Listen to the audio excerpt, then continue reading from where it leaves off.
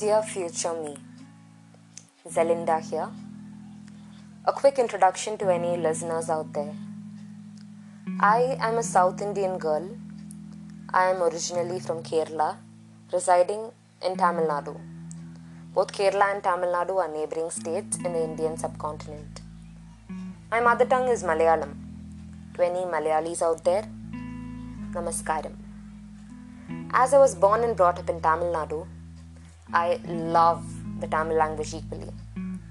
எனவே அனைவருக்கும் வணக்கம். In this podcast, I hope to narrate few anecdotes from my life. My mistakes, my observations, my thoughts, my queries, and others which have found a special place in my heart. Trivial, yet special. So that's about it. My first story is about what I think as one of the biggest failures in my life. I studied in a school run by fathers, Catholic priests. When I joined the school, the correspondent at that time was Father J.K. Francis. He was a wonderful person. He was quite old at that time, and all the children loved him. I remember pretty much every day going to his office with my friends and wishing him a very good morning. Wait, I wasn't a sweetheart without reason. Every time we wished him, he'd smile and give each of us a chocolate. Not just the kids, even the parents adored him. He never seemed to get angry. He really was a sweetheart. Then one day when I was in class 5, we heard that Father Francis died in a car accident. You should have seen the number of people who showed up at his funeral. Everyone was crying as if a member of their very own family had passed away. Soon another father was appointed as our new correspondent. His name was Father Henry. Father Henry was not at all like Father Francis. Father Henry was really strict about almost everything.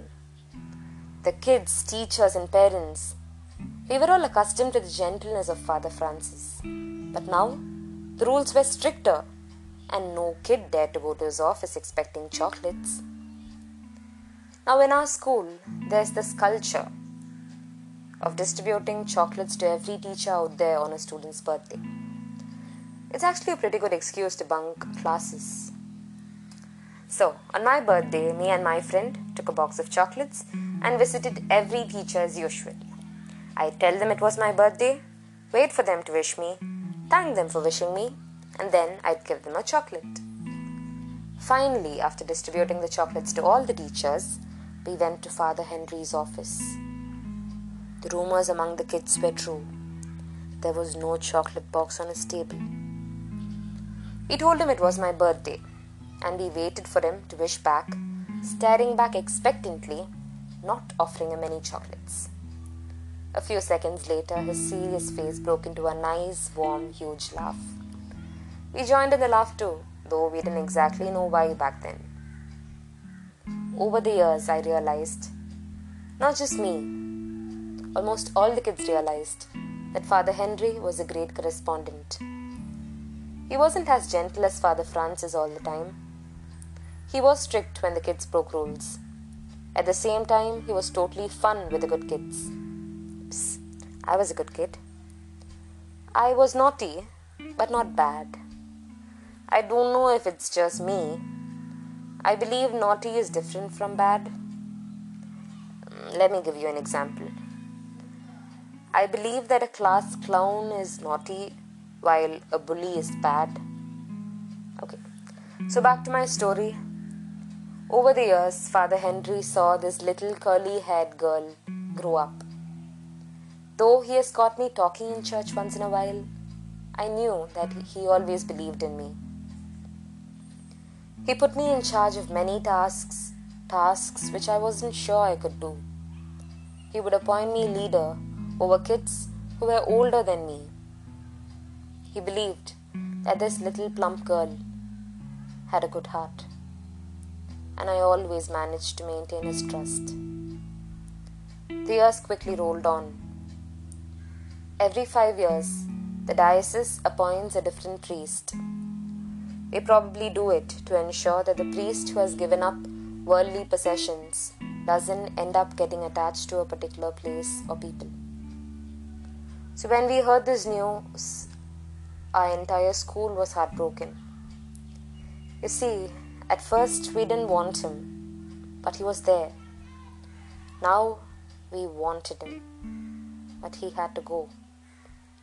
It wasn't just us. Even Father Henry felt really sad.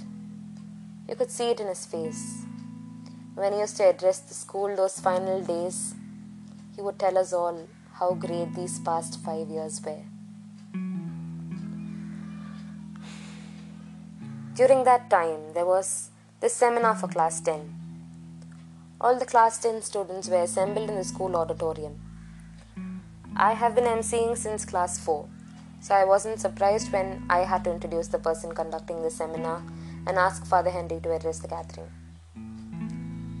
When it was time to call Father Henry to address the kids, I quite boldly announced, "I request our beloved correspondent, Father J.K. Francis, to address the gathering." What? Yes, you heard it right. I seriously did not know what I was thinking. I even paused after JK, knowing something was wrong in what I was saying.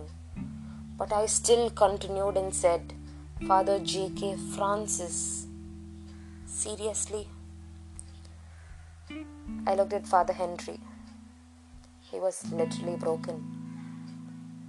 I then corrected my mistake, all embarrassed, and said, "I'm really sorry.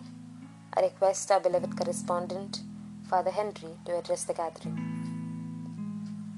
When he walked past me to address the crowd, he momentarily paused and spoke almost in a whisper.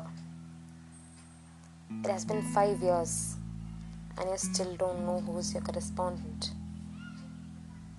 I knew it. I had hurt him real bad. I didn't mean for it to happen.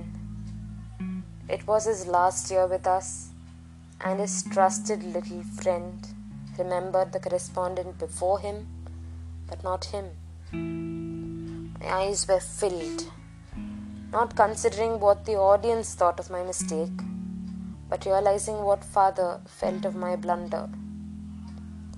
I had later gone and apologized to him profusely, and he said it was all fine. He said he was sad at that time and told me off, but later he understood that it was an unintended mistake, and he asked me not to worry about it. But the damage had been done. This happened about 6 years ago. One other priest has come and gone. Maybe Father Henry has forgotten that day too. But that memory of me breaking his heart, failing him as a student, as a friend, as a daughter, breaking his heart still haunts me to this very day. So that's why I consider this as one of my biggest failures in life. One day I hope to forgive myself for my mistakes, accept that things can't be perfect all the time, and let go of the shattered memories. However, I hope that the lessons I learned from them stays on. Thank you and bye-bye till we meet again. Bye-bye.